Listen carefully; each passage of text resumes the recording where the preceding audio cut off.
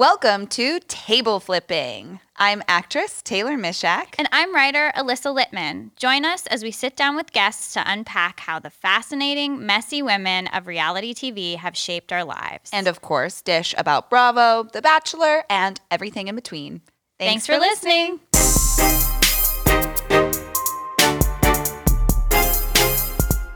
Alyssa. So much breaking news this week, So much Taylor. breaking news. Crazy. I woke up to a text message from my good friend Shane, who's in a Bachelor bracket with me, that ABC cast their first Black Bachelor. That's awesome. Matt James, everybody. Very fucking excited for so many reasons. He's Tyler C's BFF. It seems like they met in college together. He's extremely hot. I've already looked at every single picture on his Instagram. Yes.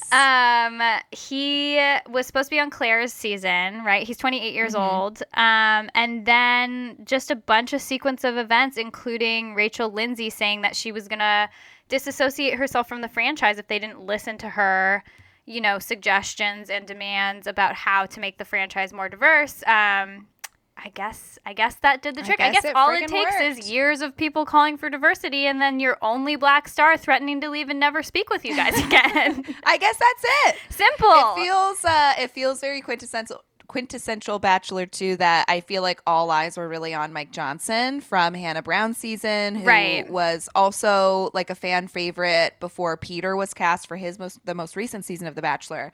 And I think it's cool and exciting to be like very surprised by this casting of somebody who, while he was in the world because he was filming right now, we haven't seen him on the show. And he seems so cool and excited and cute. His like little interviews about it so far are so charming. I'm so pumped. You got to imagine they are really scrambling over there, whoever is producing these shows, because with COVID pausing and borderline canceling Claire's season, Bachelor in Paradise is not happening this year. And then they're scrambling to make The Bachelor and also get someone we love, which they finally did. I'm like, ooh, you guys are really working around the clock over there. Yeah, it seems like it. I think it's interesting because before, when Channing Dungey was president of ABC, I remember, and she is a Black woman, she announced that she was going to make a bigger push to infuse diversity into the dating pool in The Bachelor, because that's where they get their contestants from. And Rachel, very interestingly, pointed out more recently, that was like a few years ago, it's really difficult to ask someone who's already going through a challenging process of openly dating and rejecting people on TV to, in good faith, be open to dating someone of another race, possibly for the first time in front of America. Mm-hmm. And, when Channing announced that, I remember being like, good for Channing. This is awesome. This is like a great idea. But there's actually still just interpersonal barriers from that system really yielding the results that, I'm sure some people at ABC wanted it to yield. And so Rachel just straight up being like, you guys have to do this. You have to make this choice. We have to like throw the rules out or whatever. That's just an excuse at this point. I think that was awesome, and it's very powerful. And I know that the creator of The Bachelor, what's his name, Mike Fleiss or something? Yeah. He's not a good guy, and he previously said some shady shit about how like Rachel's season ratings were like lower than other season ratings, which is racist. So I'm really glad that they decided to value her over the creator of the show. I think that's great. I wish it didn't take this many years of people asking for this, but it's definitely a step in the right direction.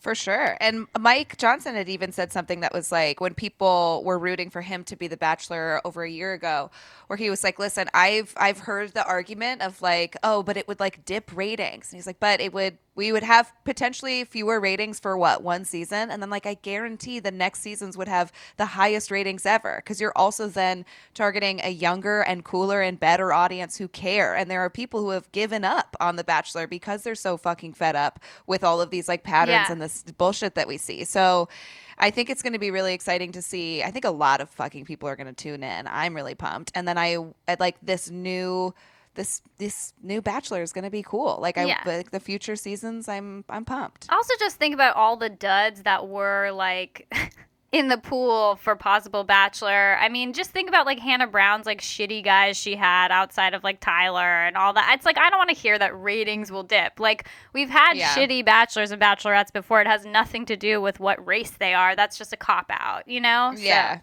Yeah, 100%. Well, we did a little emergency pod about the whole Vanderpump firing situation. So if you guys want to hear our takes on that, go back and listen to it if you haven't yet. I just wanted to say that we both listened to Faith on a podcast called Vanderpump Party, give her like personal account of how everything unfolded. It's really interesting. Also, she just had a baby in February, and she did the interview with the baby on her lap. It was very sweet. I know. You can hear the little baby every once in a while. It was like, oh my God, so cute. And I just wanted to say, like, I think everyone should go listen to that, especially if you're wrapped up in the drama. Like, it's kind of unfair not to listen to her own take on the whole situation. Mm-hmm. And it sucks that we got robbed of getting to know her on Vanderpump Rules because she seems really interesting, and it's a bummer. I know. And she had, like, such a good attitude about so many things. Like, she describes when the shooting was happening for season 6, that there was a day that she, like, wanted to go on set and was like, I'll do, like, if I am part of the conversation, like, I want to go be on set and be like working with everybody, and ended up not doing it because of all of the bullshit that Bravo was putting her through by not paying her. And I won't rehash the whole story, but I was like, this girl is like, she was willing to be a part of this conversation. She was so willing to do it. And it's so frustrating that she was shut out in this really, really fucked up way.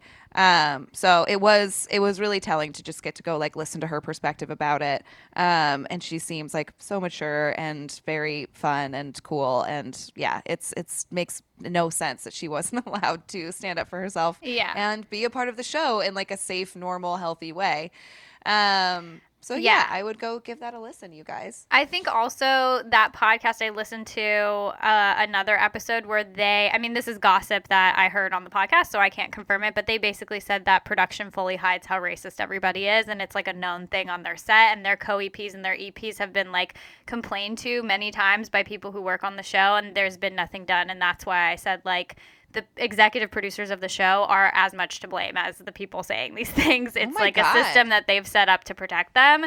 And if you've ever worked on a show before, you know that there's checks and balances. And if this is getting as far as it's gone, the checks and balances are failing pretty apparently. And is that more in terms of like the cast members or the crew, or both? Both is what they said. Like unconfirmed, obviously, but it sounds like someone who's, works closely with the show basically was reporting that and saying like Jax, Brittany, and Stassi are openly racist and homophobic, and people have tried to bring it to the attention of co-EPs and EPs, co-executive producers and executive producers, and they're just like looking the other way, essentially, which is so stupid. But the problem with that is then they go out in the real world and they act that way, and then you're also culpable in that situation. I am like just banging my head against my desk. I don't understand. Ridiculous. Because the other part of this too is like, I've already complained in circles about like the being a celebrity on this show is a pretty fucking easy job. All you have to do is just basically nothing and hang out with your friends. And if you're casting people who think so backwards like this, and then you're casting multiple people like that and making them all feed into one another, that's like so insane to me. It's so wrong. I don't understand how you could just make the conscious choice to cast multiple racists together and give them money to sit there and be racist. That makes like, I want to see people be vicious bitches to each other.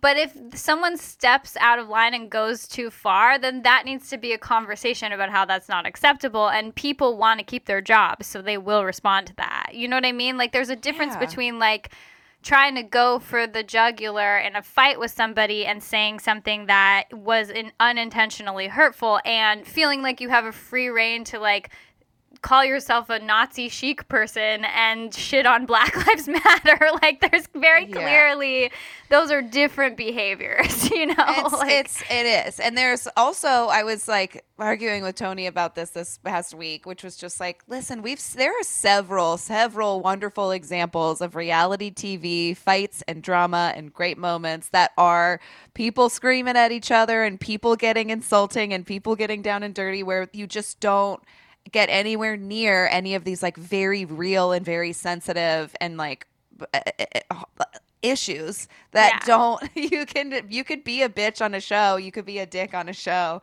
and not be a fucking bigot. I just don't understand. But so let's get rid of them, dude. Let's just start fresh. Vanderpump. Just clean house, honestly, I think at this point. House. We watched Watch What Happens Live, 2 separate episodes with Portia and then one with Kandi. And Portia, first of all, we love Portia. She's the best. She's like such a light personality and like brings so much joy and humor into every situation. And even after she got tear gassed live on Instagram while she was like out protesting and dancing with I think her friends and family in Atlanta. And it was like a horrific video to watch. I watched the whole thing. It was shocking. They literally they were in the middle of dancing in the streets. They weren't doing anything. It wasn't after curfew. Like, you know, again, not shocking, but it's kind of shocking to see it happen to a celebrity also on Instagram. And then she comes on Watch What Happens Live and she's like so well spoken. She's so energetic and she's so positive, telling people to get out there. And then she had a very funny like metaphor for how to get people involved in Black Lives Matter. Do you want to talk about that? Yes, I really loved it so much because I have just recently found out what Rooms to Go even is. I was like complaining about how like all of the things in my bathroom don't really look like they go together. And Carol, who has been on the podcast, our dear friend, was like, honestly, this looks like something from Rooms to Go. And I was like, what is Rooms to Go? And she was like, it's a furniture store where you could buy an entire room, and it like in a lot of ways is very convenient, but then in a lot of ways just like inherently becomes tacky because people are like, oh, is this from Rooms to Go? And I was like, that's a crazy business idea. I think that's so nuts. I can't believe I haven't heard of it before. And then so Portia's on the show and she's like, listen, I used to sell furniture. And it was so cute. And Andy was like, what? You used to sell furniture? She was like, yeah, and I was good at it and I worked at Rooms to Go, and what I would do is help the customer envision being in that room. And I'd be like, look at you're sitting on the couch, you're watching TV, this is your son over here doing his homework on this table, this is your daughter in the windowsill reading a book, envision yourself in this room. And they would buy this room because you just see it and you see it in your future and you get why it would work and how it happens. And that's what white people need to do in terms of being an ally. So envision yourself in the movement. Where are you? What are you doing? How are you helping? And I was just sitting in the TV watching, they're smiling. And I mean, you really hit the nail on the head with like so much of her energy is so contagious, and it's so easy to listen to her and be moved by her. And I love everything that she's doing, both on Bravo and off Bravo and personally online and Instagram and everything, because I think she's just one of the easiest people for me to really like take note from. Yeah. And I loved that metaphor. Like, how do you envision yourself in the movement? How do you see yourself in this Rooms to Go? Like, how do you just picture it and make it happen? Yeah. I thought that was great. She's an excellent voice to have as part of like this representation of this moment on Bravo. I think that's awesome. And then Kandi also did a Watch What Happens Live episode, and she talked about how her son Ace, who's 4, who we've seen on Real Housewives of Atlanta, he dressed up for a policeman during career day, and then when this all started happening, Todd, her husband, had to explain to him that like the police are the bad guy, and it was really, really sad, and Kandi got emotional, and I think it's great that she was able to have that moment in front of Andy, who also has a young son, and she basically just directly said to him, like, this is not something that you ever have to talk about with your son, Andy. Yeah. So good for Bravo for airing that and giving her that moment. I think that was really special. I know. It's like incredibly powerful. They talked too on the Portia episode about, you could make it an effort with your kids to be reading all of these books that are like about diversity, but then you have to go and make an additional effort to find the books and find the materials for kids that explain racism and explain the horrible things that can and will likely happen to them. And that being a like mission of yours as a parent where your kids are so young, like breaks my heart. I think that's so it's so sad. It is important to hear them come on this show and just like be very candid about it with little Andy Cohen. Yeah, it's good. Speaking of, the Housewives are on a hiatus. Yes, until what, July 8th? July 8th. I guess they're trying to stretch the content out. I don't know. It sucks. Well, yeah, I don't know. I was confused because I didn't realize that the seasons we were watching, I guess, were halted by COVID. I thought that, like, it seems like when I'm watching New York, the scenes we're seeing seem like months ago, but I guess maybe I'm just like doing some math wrong.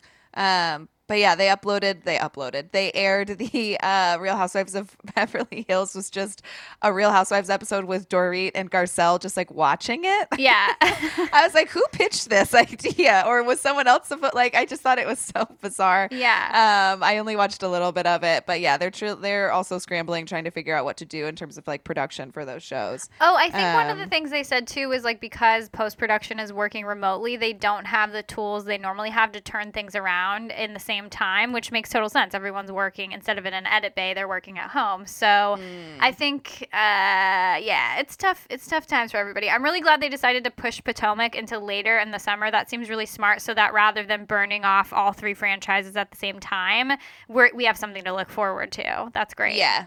This is true. Tinsley's also gone. She's left for Chicago, and she's going to live happily ever after with Scott, apparently. That's the plan. Oh, with her big rock. Good for Tinsley. The plan.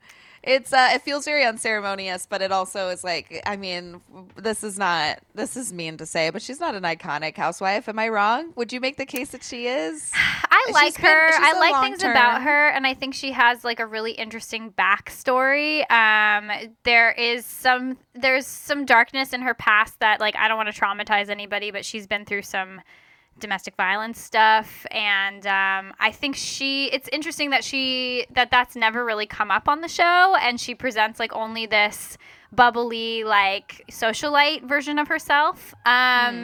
I don't know. I think she gave us some good stuff, but it was just like she didn't mesh with the other girls, it seems like. Yeah, maybe a little bit of my, like, the taste that's been left in my mouth about it is also just a result of her being sort of bullied into not being a part of the gang and like not being an integral part of the cast. Like, it is a bummer that her last episode is very much the other women being like, don't even talk to her. Yeah. Don't even look at her at this dinner table. We are over her engagement or her happy news. I was like, oh, well, this is like, that's just mean. Like, fight with her about it or something. I'll never forget her crying in a clown costume at the Big Apple Circus, saying, "I'm literally fucking miserable." Like, stuff like that. I was like, okay, I like Tinsley. I like her. I get it. I feel that sometimes. You know, she came to play. She did come to play. Yeah, I just think they didn't accept her. You know. Yeah, 100%, especially Dorinda. Yeah, but. I mean, I guess I'm looking forward to these shows sort of coming back eventually, but it also feels appropriate right now because we haven't been paying attention to them as much. Yeah, for sure. Just being like, hey, there's a brief hiatus. I'm like, great, we've got plenty of other things to talk about. Let's like fucking move on. Yeah.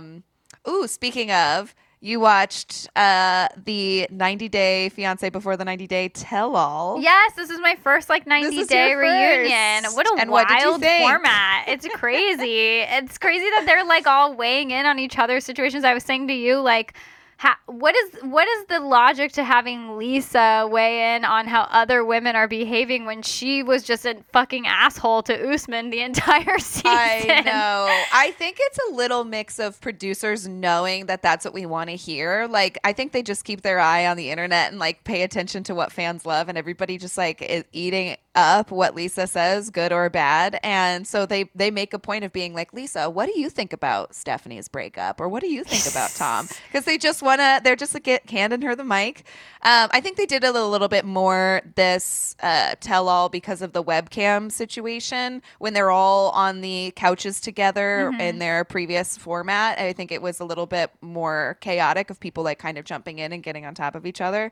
But it's my favorite reunion of the reality TV shows I watch because it is so funny to watch some of the people like claim like be so critical of and contradictory to their behavior like David and Ed arguing about what is the definition of being scammed and who is like the sexist piece of shit is so funny to me. And maybe it shouldn't be because it's awful because neither of them are getting better for it. But to watch someone who is being scammed point to another person and be like, you're being an idiot is just beyond me. And yeah, to have everybody just comes with such sage advice for the other couples and they have no idea what they're doing and they can dish it but they can't take it. It's so fucking funny. It's funny to watch Ed just like hysterically laugh at David and get under his skin when I'm just like, did you watch yourself this season, dude? Yeah. Like what leg do you have to stand on at this point? You're a fucking train wreck. Yeah, it's insane. And the only thing that he apologized for in terms of his behavior was the shaving of the legs issue. Yeah. And everybody was on the same page. And how astonishing was it when he was like, listen, women in Southern California, they all get laser. Yeah. None of them have hair. And it's like, bitch, what woman in Southern California have you touched in a fucking decade, Ed? Don't tell anyone what the standard is or what it's the trend. You don't fucking know. I also have to say, any guy who knows about lasering and brings it up is always a red flag. Like, I've heard from so many women, like, people literally will ask you on dating apps, do you wax or do you laser? And they're like, ew, if you only wax. And I'm like, wow, never talk to any man who knows anything about lasering. Ew, that's such a good point. The one time I brought up laser to Tony because I wanted to do it, I was like, I'm thinking about like laser hair removal. The face he made was like, I think he was like imagining like a Star Wars gun like being blasted at me. Like, I can't tell you how unfamiliar he was with the idea of laser hair removal. So to be an expert on it, yeah, is gross. If you're that deep into the hair removal of women, there's a problem. There's some misogyny happening for sure. And I loved, speaking of, Rose was like standing up for herself. And I think part of that was her saying, I need a translator here, which I loved. She was like, I need a translator. I am not as good at English as Ed is, and I'm going to get emotional. So I want somebody here. And when she would get worked up, she would speak her language. And it was I loved that because it's very difficult when I imagine if you have also a language barrier while you're fucking fighting with somebody who also is a piece of shit like Ed. And also, it was exciting. Sorry, go ahead. No, you go. I was just going to say that he said that he would like give up his relationship with his 26-year-old daughter. And then when he said that, he kind of made this like, oops, I shouldn't have said that, like laugh, smile on his face. And he goes like, I'm not a perfect guy. Like, I make mistakes. It's terrible. It's awful. And literally every piece of shit man that I've ever dated has some version of that monologue where it's like, I'm not perfect. What do you want from me? It's like, I want you to be better. Like, it's pretty clear. Like to not do these horrible things, you monster. Yeah. And you could see how evil he is too. And she is like listing off all of these ways that he made her feel small or horrible or embarrassed. And was like, there was one time where I was complaining about money and you told me to get naked on the phone. And then you would send me money. And instead he starts laughing at her. Yeah. That was his defense was, oh, that's so hard to believe. And like, dude, what a fucking monster. Yeah. Ew, you're I'm so excited that this was your first tell-all because it was very juicy and it was all over. And it should be noted that Jeffrey and Varya were not a part of the tell-all because Jeffrey was not asked to come and be on it because he supposedly misrepresented his criminal past to TLC, and he has domestic abuse charges against him that he did not tell the network. And this is just like me reading all these like weird articles about it. So once they found that out, they were like, no, you can't be on the show anymore. And Varia was invited to come and represent both of them, but she said she didn't want to. She wanted to like stand in solidarity. Jeffrey made with Jeffrey? Yeah, because they're engaged. And Jeffrey made the most awful statement about it on a like Friends podcast that basically said something to the effect of like, this Me Too movement or whatever is a shame. So fuck Jeffrey. Pretty easy to say because he also sucks. But and like good on TLC for not having them back because it's the trashiest show ever. And so for them to still have standards about like who's going to be on this webcam tell-all, I think is, okay. It's still a matter of like, hey, you guys should have done a better job of researching this, but it seems like it might have been him not being forthcoming about it. Who knows? So that's the tea about them not being on the tell-all. And then the other juicy part that we need to get into is this Lisa and Usman adding a wife to their marriage in order to have kids, which Lisa who cannot deal with other women's, as she says, sending her man emojis on Facebook or Instagram, is okay with him adding another wife in order to have a baby, but also insists that it's not another wife. It's also she's also like, well, as long as he can provide, pay for all these things for me, then I'm fine with it. And I'm like, wait a second, like. There's just so many. You're basically insinuating that like he'll never have enough money to pay for 2 wives, sort of thing. And B, like, don't you already have all those things? Like, don't you pay for them yourself? Like, why are you bringing this weird financial piece of it into the relationship where your husband can go like impregnate someone else? And it got so specific. She was like, he would have to pay for my house, for my car payments, for my insurance, for my food. Yeah, she was like listing off. I was like, you guys have like made a list, haven't you? This is crazy. And it was just such a weird, like, a 180 from her entire policy about him interacting with pretty much anyone. Like the majority of the tell-all was her screaming at him for messaging someone on Facebook, and then at the very end she was like, but he could have another wife. Like, wait, what? And she didn't even want him to have a model play like his love interest in his music video of the song about her. It's just like wild. I don't understand Lisa at all. I'm very confused. Also, she was like, I'm never gonna move he said, I'm not moving to America. And then she was like, I would consider moving to Nigeria. I don't know. I'm very confused. Do you also remember, this is just coming to my brain, when they were all kind of like coming for each other and attacking each other and everybody is really anti-Ed, as they should be. And then Ed started screaming at Lisa about how she was bragging about having unprotected sex. Yeah. And she was like, but at least I didn't demand an STD test on TV and embarrass him and rip him. Like, we did it right. We both got tested. And I was like, ew, this is so gross, but she's right. She's better than you, Ed. Like, I was reminded of that whole condom thing. It's like the blind leading the blind. Like, it really is. I just wanted to say, Sean, the moderator, good? She's so great, and she's so gorgeous, and she asks the right questions, and she's the right amount of appalled. I love her. I just wanted to say that the thing that stuck with me the most of the entire 2 episodes is that David doesn't drink water, and he's stocked up on enough juice that will last him for like 10 years or something. I don't understand. And the way he says stuff is so like, and I don't drink water, so I got a decade's supply of cranberry juice. It's like, whoa. Let's talk about both of those things real quick. What the fuck do you mean you don't drink water? That's insane.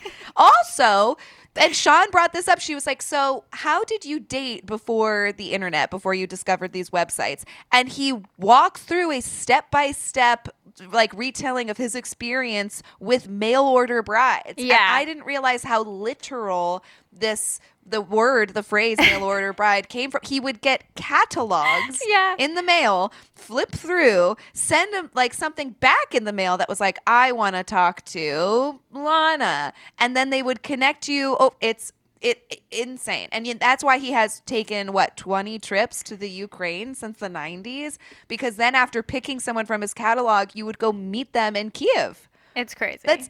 It's bananas. And also, you think like we see these guys and they're like, I've been in a relationship with this one woman named Lana for 7 years, and you're like, wow, this is so sad and crazy and dark. But then you realize, no, you've been dating and trying to do this for like 20 years. This is not an accident. Like, you were not trapped. Like, this is what you wanted to do. Yeah, he said he's talked to like 1,000 women on that website, which is, I don't even think I've ever talked to 1,000 men I was interested in my life of dating. That's so many women.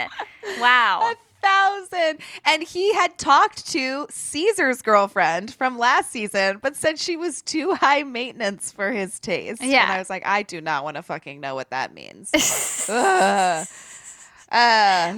of high maintenance. And Lisa entering what seems to be a plural marriage. Should we talk about today's interview? Yeah, let's do it.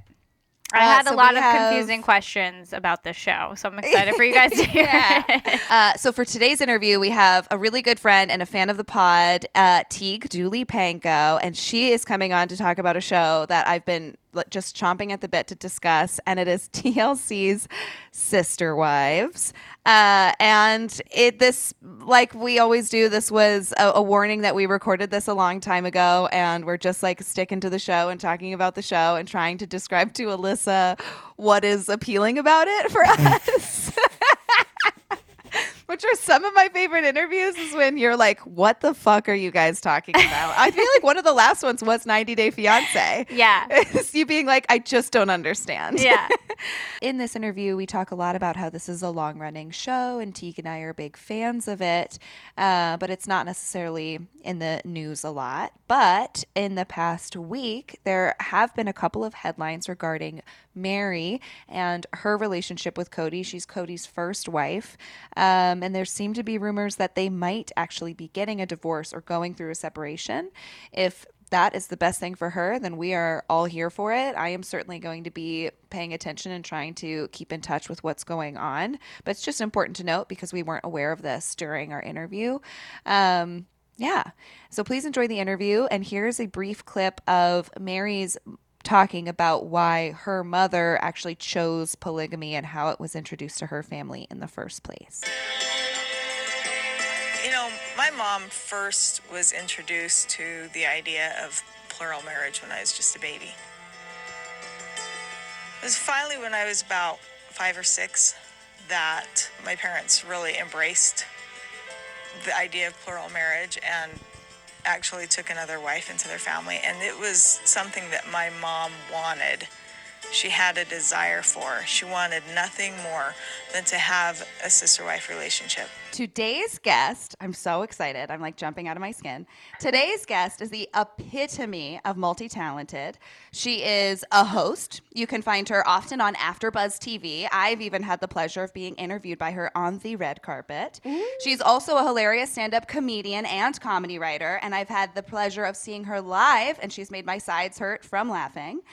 She's also a gorgeous and charming actor and a beyond talented dancer. And because all of this is not enough, I also have to mention that she's a former Laker girl. Are you fucking kidding me? Teague Dooley Panko, I am out of breath, and I literally left things out of this intro. Oh my God, you're so nice. First of all, that's so sweet. Like I was saying, it's pretty much all leads to like me being fully unemployed. But you are the cool one. I told you the other day via email, but I wanted to mention just one more time how incredible you were on Dave. Like, are you truly kidding? Thank you. So good. That's oh sweet. My God, what a star. I'm so excited to see. It was so fun having you on the red carpet of our premiere. Oh yeah, I literally made sure I was there. I was like, hey, look, I know you want to send somebody else, but you gotta send me because I gotta go support. I was so excited. It was so great because she was like right at the end of like the red carpet, so it was like so cool seeing her at the finish line, and it was like seeing my mom. I was like, yay, home! I'm which I did. there. I was actually standing by your parents, which was also very cool to see because they were so incredibly proud of you, and it was just so sweet to see them like watching you on the carpet doing your thing. It was adorable. So I'm glad I was there. That's so nice. That's cute. Well, thank you so much for joining us. We have so much to talk about. For one, we do want to get into a show I've been dying to talk about because I think it's like low-key, really bizarrely feminist, and that is TLC's Sister Wives. But before we get into that and like start excavating that whole scenario, I want you to tell us about your experience as a Laker girl, and you auditioned for a really fucking cool cheerleading reality show that you have to tell us about. Oh, yeah, I did. So right after college, I did that thing where, you know, you don't know what you want to do, and I tried out for Dallas Cowboy Cheerleaders, and they have that reality show. So I was kind of on that, but I wasn't like a featured person. I was mostly in like the crying montages. It was like, like whenever they were like, it's getting stressful, there'd be like a pan to me like crying in the corner. And it was, but overall, like the experience was very fun. It was really cool. I met a lot of girls who either ultimately did make the team or ultimately ended up on other teams. Like there were a lot of girls that went to Warriors after that.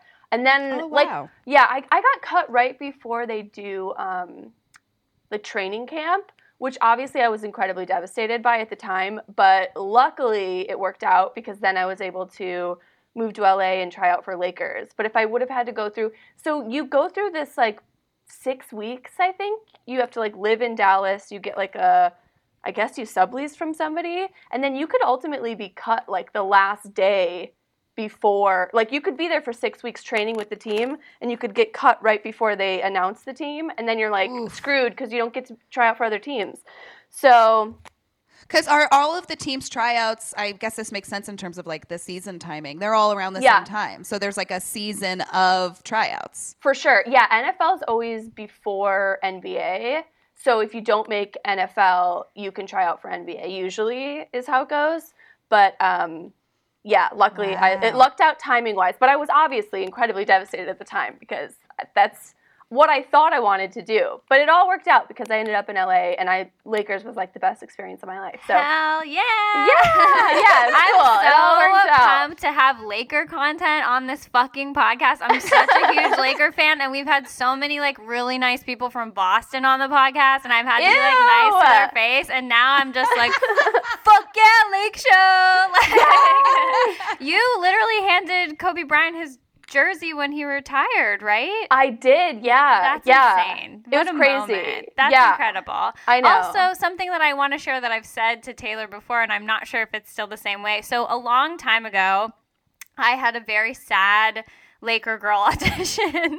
When I was 18, my mom literally like dropped me off in El Segundo, and I like made it through the first version where you do like a combination across the floor, which is sort of just like a skills test. Yeah. And then you do like some choreography, and I couldn't there was just like too many people to see the choreography, and I just couldn't do it, and I got overwhelmed, and I also looked like a child and like didn't belong there.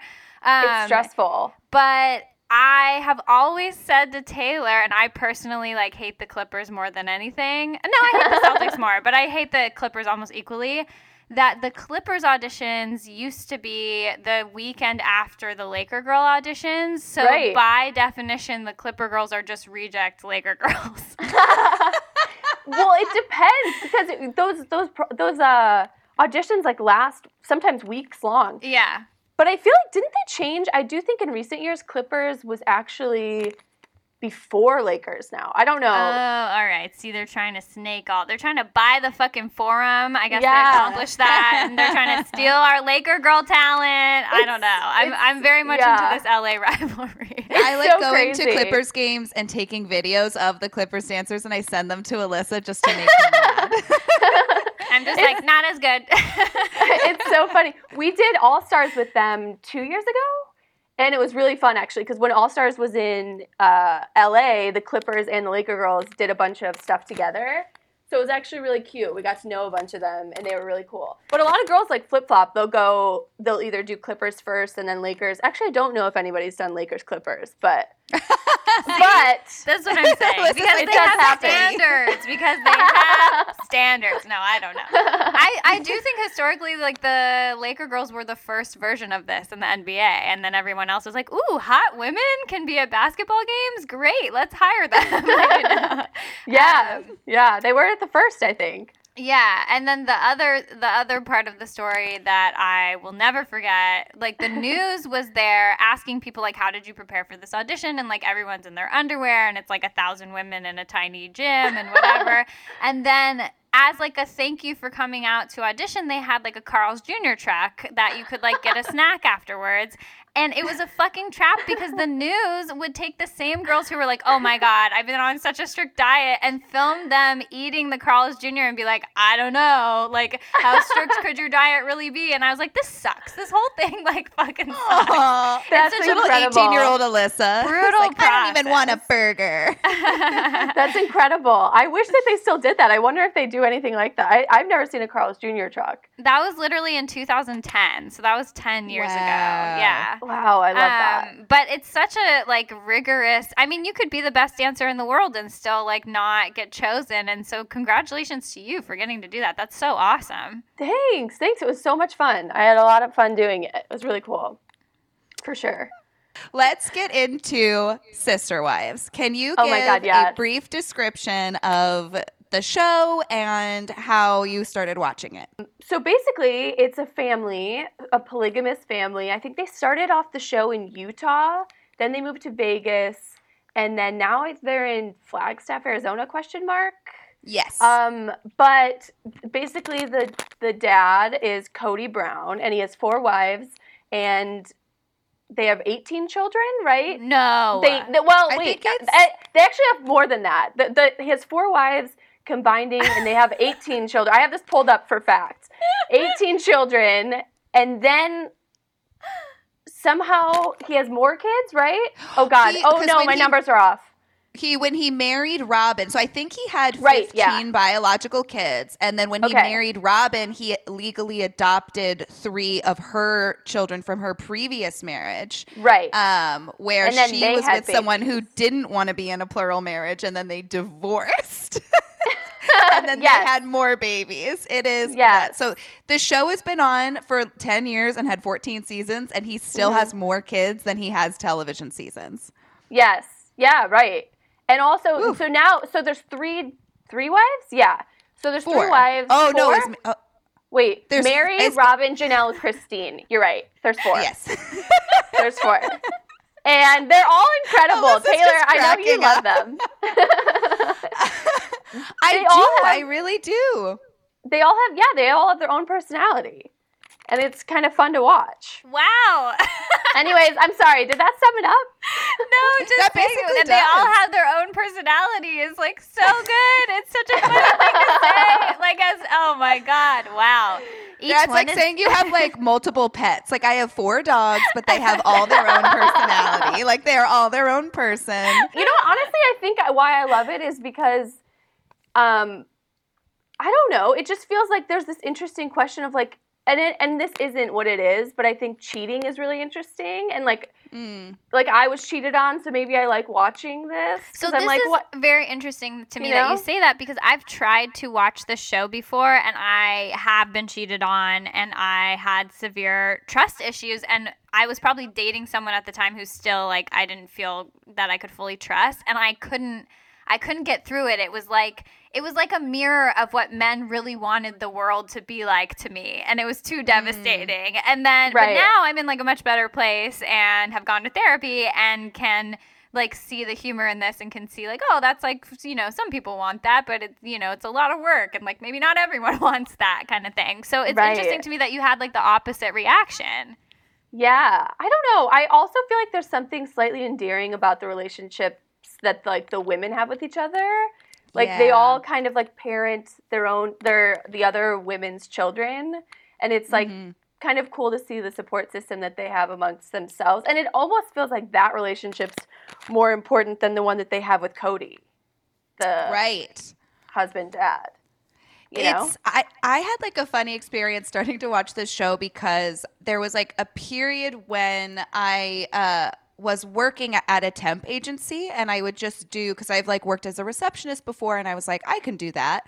And they put me in a like 2 or 3 week job at a company, and the company was like, we just want you to answer the phone, and the phone rings maybe twice a day. And I was like, okay. And I sat in front of this computer, and it was still like kind of in the middle of the office, so I didn't feel comfortable playing anything with sound. But I was like, what's a silly show that I can just like, I won't be upset if I miss some of it, or I'm just like half-ass watching it. And so I truly put on Sister Wives because I was like, that's always intrigued me, but I bet like it's not going to be this like groundbreaking show in my mind. And I put on Sister Wives, and I watched within 2 weeks like 3 seasons on mute with subtitles. Wow. And I like watched them because the season starts with him having 3 wives, and then he introduces Robin into the family, and he marries Robin. And I'm just watching all of this without sound, which was like a weird experience. But I was really shocked by exactly what you're saying of it being like kind of sweet and sort of endearing, and obviously very fascinating to see a family structure that's like so foreign to me. But it's also funny how like sassy and modern and like funny the women can be, because I think I went in with such preconceived notions about them being like, oh, this is like so backwards, and they're going to speak a certain way and just be like worshiping Cody and like not have any independence. And like they're awesome. These wives They so are cool.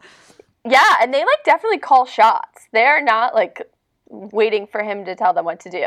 So what are they getting out of this arrangement? Like, why would they willingly choose to put themselves? Is it just because they're so in love with him? I don't. We're at a loss for words. I don't even know if that's it. I feel like they still have like a lot of independence because I think it was when they were in Vegas, they all had their own homes. So like the women had their own homes with their kids, and then like Cody would like stop in or like make his rotation, I guess. Mm-hmm. So honestly, that sounds like an ideal sitch, if I'm being honest. You know, like what, 20 years into marriage? Doesn't that feel like that sounds not horrible? I don't know. And they all of them come from either directly from or grew up around plural families. And they talk about how they loved growing up in that environment because a little bit of what Teague was talking about earlier of like the resource of having multiple parents and having like a big family. And Teague's right. They like live separately. The women, like most of them, I think all of them are they like work part-time, like often from home.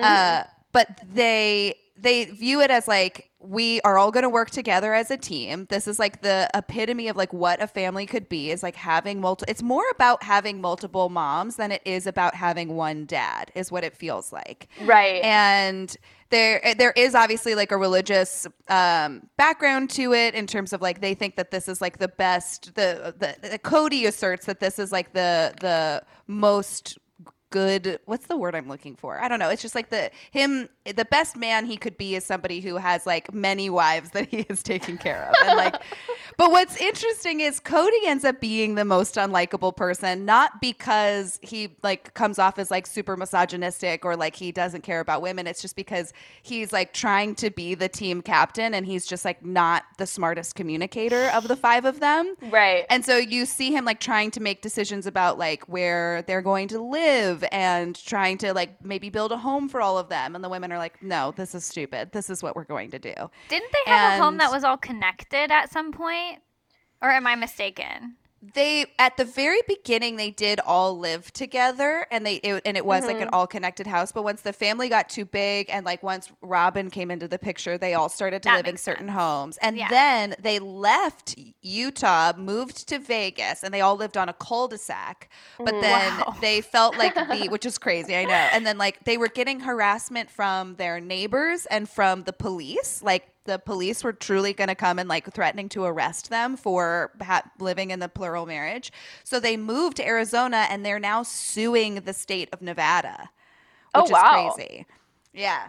And they're like, we should have been allowed to live there. This is crazy. But I think it's fun watch like a lot of the show is like the four of them getting meals together and like shitting on Cody and like figuring out what their next move is. And they talk like they'll toast and be like, here's to spending the rest of our lives together, like the four of us. I think it's adorable. It's so cute. It's really so great. Cute. Yes. In this like latest season too, they're like shitting a lot on Cody because he wants to build a new giant, huge house for all of them, and they're coming into all of these like roadblocks, and he's having issues with all of them. And I was like eating this up watching the most recent episodes in preparation for our pod, and I was like, this is crazy. I love this show. It's literally crazy, and the drama never ends. I want to talk to you guys about Taylor. You probably know the story about Mary being catfished. Yes. Okay, wait, we have to tell Alyssa about that. Yes, okay, you do it. Okay, so Mary is one of the wives. She's like one of the feistier ones. Also, context, she was the first wife. So she was the first one in the marriage, like she was the first one to marry Cody. So at one point she was the only one. Anyways, she in like a past, like maybe like 2 seasons ago, it came out that she had been dating someone online and she thought it was a man, and she was catfished by a woman who essentially was like, I guess, kind of stalking her, and and then Cody was so upset. But to me, I was like, wait a second, how can you be so upset when this was just like an internet?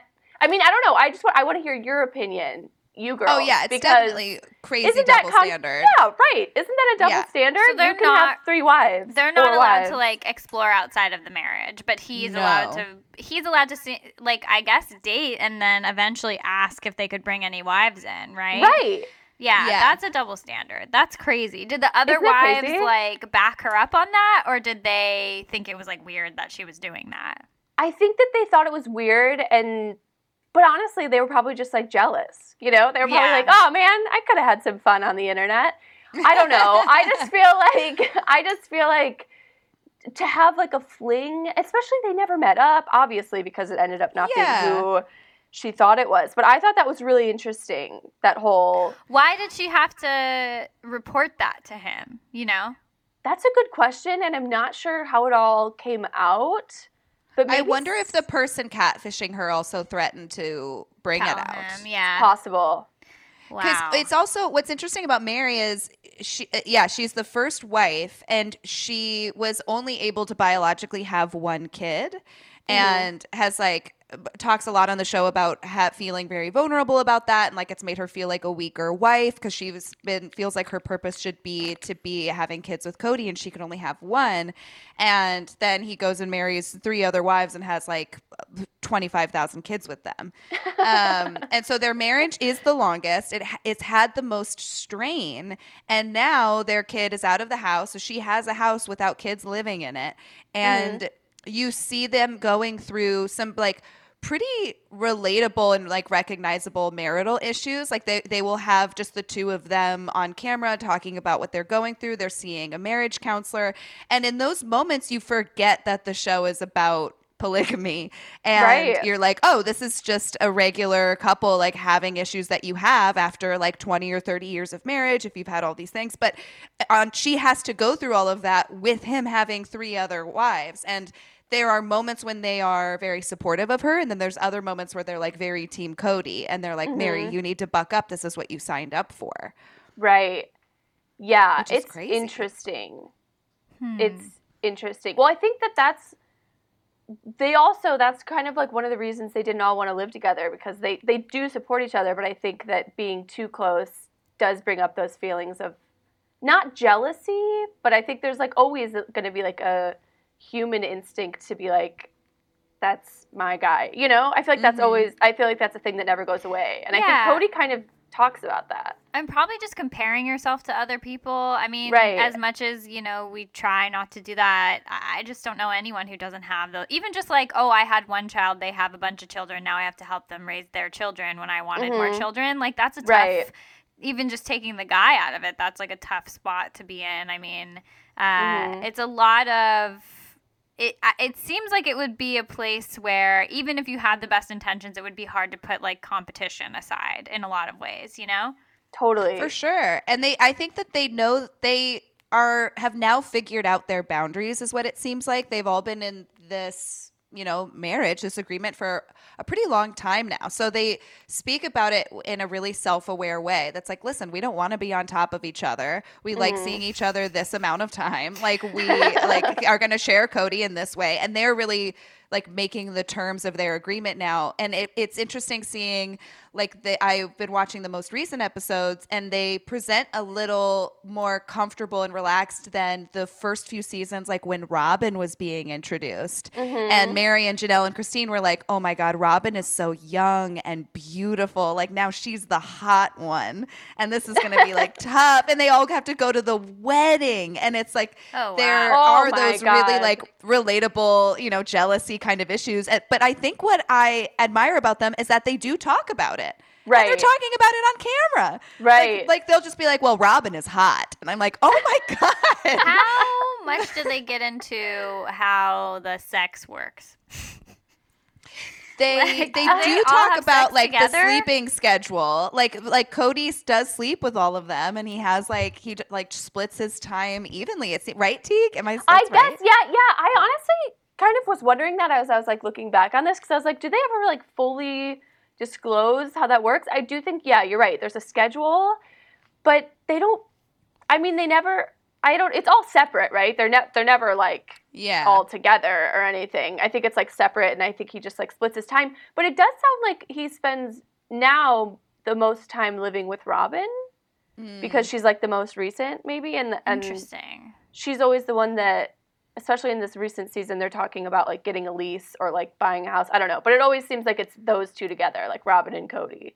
Yeah. And the other women like have their own houses. I wonder, kind of, like, separate. This is like a very like real question, but I wonder if they have to get like STD tested or something before they get brought into the fold, because that's like so risky, it seems like. And that's maybe why the other wives were like, hey, don't be like straying outside of the situation, Right. Yeah. Oh, that's a good point. And they do it when they talk about Robin, like I think it's Christine, who is his second wife, who is low-key my favorite because I think she's very funny. She's so funny. She's just like cracks me up all the time. And it's always like a funny little like mom laugh that I'm having with her, but I still love it. She was like at a party and they were at like some sort of Mormon hangout. And then she saw Robin across the room and was like, I think that should be our next wife. Like Christine pointed out Robin and set them up. So it's not like Cody was like out and about or like down at the bowling alley and then he came home and was like, guess what? I've got a girlfriend. Like it's all very much coming from like within. And every time he talks about how awkward it was to date her or to like go to kiss her for the first time because he felt like he needed permission from his 3 wives before taking that next step with Robin. Wow. That's so interesting. I wonder if there's like a little bit of a like bisexual element to that. If she's helping. Alyssa keeps pushing the like, aren't they all sleeping together storyline? Like if you're like helping pick out another wife, it's like, you're probably operating on some level of like she's attractive and she's cool and I like her, I don't know. Yeah. Right. I think that's a good point. They do have, I guess like my whole thesis about it is I do think they have an incredibly unique like woman-to-woman relationship amongst the 4 of them. That I think goes beyond the average like couple of best friends or even just like regular sisters. Like they have to have a pretty intense bond and respect and what you're saying, like attraction to each other in that way to choose to be basically each other's wives. Yeah. Right. Well, and I feel like they have some of the same, like if they have an issue with Cody, the other one gets it because they had the same issue 2 months ago or whatever it is, Yeah. So I feel like they're pretty supportive in that way. It also seems like they've just hacked the system of, like you said, Teague, where if you're married for 20 years, it's like, okay, you fucking deal with him Monday through Wednesday, and I'll take him Thursday, Friday, so you can have Saturday, Sunday. Like it's maybe they're looking at other people like, oh, you have to deal with your husband every single day of your whole life? Wow, that must be hard. Yeah. Right. Yeah, they kind of hacked it. Are their kids nice to each other? Yeah, it seems like the kids have a supportive relationship amongst each other, too. They all seem like they're best friends. That's good. I wanted to talk about, too, Mary. So the one daughter that Mary and Cody had together, came out when she was in her like later teenage years, and she's now engaged to, or she actually might be married by now. I'm not sure like the real time schedule. A woman, and they have the way that they talk about her coming out on the show was really fascinating. Did you watch any of that, Teague? Yeah, I thought that was really interesting. And I think it was interesting Mary, the mom, was like not the first mom to be incredibly accepting of it, I don't think. Like when she came out, when her daughter came out, Mariah, I think they show the scene where like the other sister wives jump up and like embrace Mariah and say, you know, congratulations, thanks so much for coming out. And Mary was actually kind of the last one. And she talks about how she was a little bit, I don't think she says the word disappointed, but I think she was feeling like out of control in that moment. Now, obviously, she's full on board and like incredibly supportive. But I think she talks about how in the beginning she was so happy that her other sister wives were there to, you know, react to it because she didn't have the best reaction when Mariah first came out. That's really nice. Yeah, it was cool to see. Especially, I mean, that must be challenging. I don't think Mormonism is, maybe there's a more modern version of it that's accepting of being gay, but traditionally, I don't think that that's allowed in the church. Right. Yeah. Yeah, exactly. And so it's I commend them for the way that they've handled it in, you know, I guess real life, but particularly on the show, because then they also interview Mariah, and she's like, I love the way that I grew up. I think I had a very big loving family, but it was also had elements of trauma that are very difficult for me to talk about in terms of like my identity as a gay woman. Yeah. And I like, now I'm so happy that my family is very accepting and very loving, and like, but there's obviously been a lot of tough conversations in myself and with my family about how do I balance religion and my sexuality. And they seem so accepting, and they're planning like this very cool wedding, and they do address how it is like contradictory to a lot of the ways that they've grown up. But even Cody is like, they're like, this is just the way it is, and we love our daughter and she's perfect. Oh, and that's we're adapting. really nice.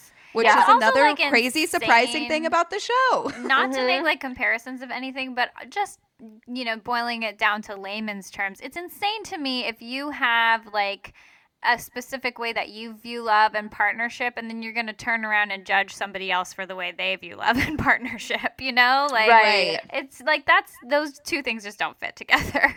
Totally. Yeah, that's a good point. It's fun watching, especially Christine, who again is my favorite, when they do move, they like will go out into town and like be shopping and be hanging out with people. And she's so forward and funny about telling people that she's a sister wife. Like Cody was being very homesick when they moved to Arizona. He was like, I wish that we were back in Nevada. I'm like so upset about being here. And she went to this like embroidery store and got 4 pillowcases made for each of his 4 homes that said, "Home is where my wives are." Oh my God. And it was like a little, and so she goes and she like custom ordered them, and the crew goes in with her, and she's like filming the scene of her buying the pillowcases from this company, and it's just this like kind of sweet teenage girl at the cash register, and she's like, "Oh my God, aren't these the cutest?" And the cash register girl's like, "Yeah, I mean they're fine." And she's like, "Okay, you think they're totally weird, right? You think they're like so insane, but this is for my husband. He has 4 wives, and this is like crazy." But he's like, and she just totally talks to this like sweet Aww. teenager about her family, and she's so open and funny and approachable. And like, I think her whole attitude about it is like, I am not going to act like I'm weird, and I'm also not going to act like everything is a big secret. I'm going to be open and like honest, and like this is just like the way I live my life. I hope we can like hang out and talk about it, which is very cute. That's really cute. Which is why I feel like shows on TLC are so great, because they highlight families and family dynamics that we don't always see, and they show that it's not, you know, always wrong or bad, or, you know, it's just different. Yeah. And you know what's interesting is all 4 of them are obviously not legally married, because you can only be legally married to one person. And what I learned in the last episode, because they were like cleaning out Mary's house that she is now living in, and they found her marriage certificate. So Cody married Mary first, and they were legally married. And then when they brought Robin and Janelle and Christine into their marriage, they had ceremonies, but they didn't get a marriage certificate. And then when he married Robin, he had to legally divorce Mary and legally marry Robin because she had kids that he needed to adopt. And in order to do that, they had to be legally married. And they said it was this really, emotional process because Mary felt that that was something very special between her and Cody. And like, even though divorcing him was just, sort of a legal action, she was like, the symbol of it really hurt me. And there's an interview with Robin where she gets very emotional and she's like, I will always be so grateful for what Mary did for me because I, first of all, put my kids in like a safer position to let them be adopted by Cody. But also my mom was the second mom in a plural marriage, and she never had that legal binding certificate. Aww. And it made her feel lesser than. And I like know what that, and I feel so bad that Mary had to do this for me. So I was like, Jesus, this is another part of this whole thing that seems so heartbreaking. It's like that was like I would never want to do this. That sounds so awful. I see what you mean though about it being feminist. Like I never thought of it that way, but it's women making huge sacrifices for other women for the good of their family, right? Right. Yeah. Yeah. And Alyssa, are you going to watch now? Are you going to dive in with back. us? I'll try to circle. Yeah. I've built trust in my relationship, and I'm no longer worried that Mike will seek out 3 other wives after me. So I think I can handle it at this point.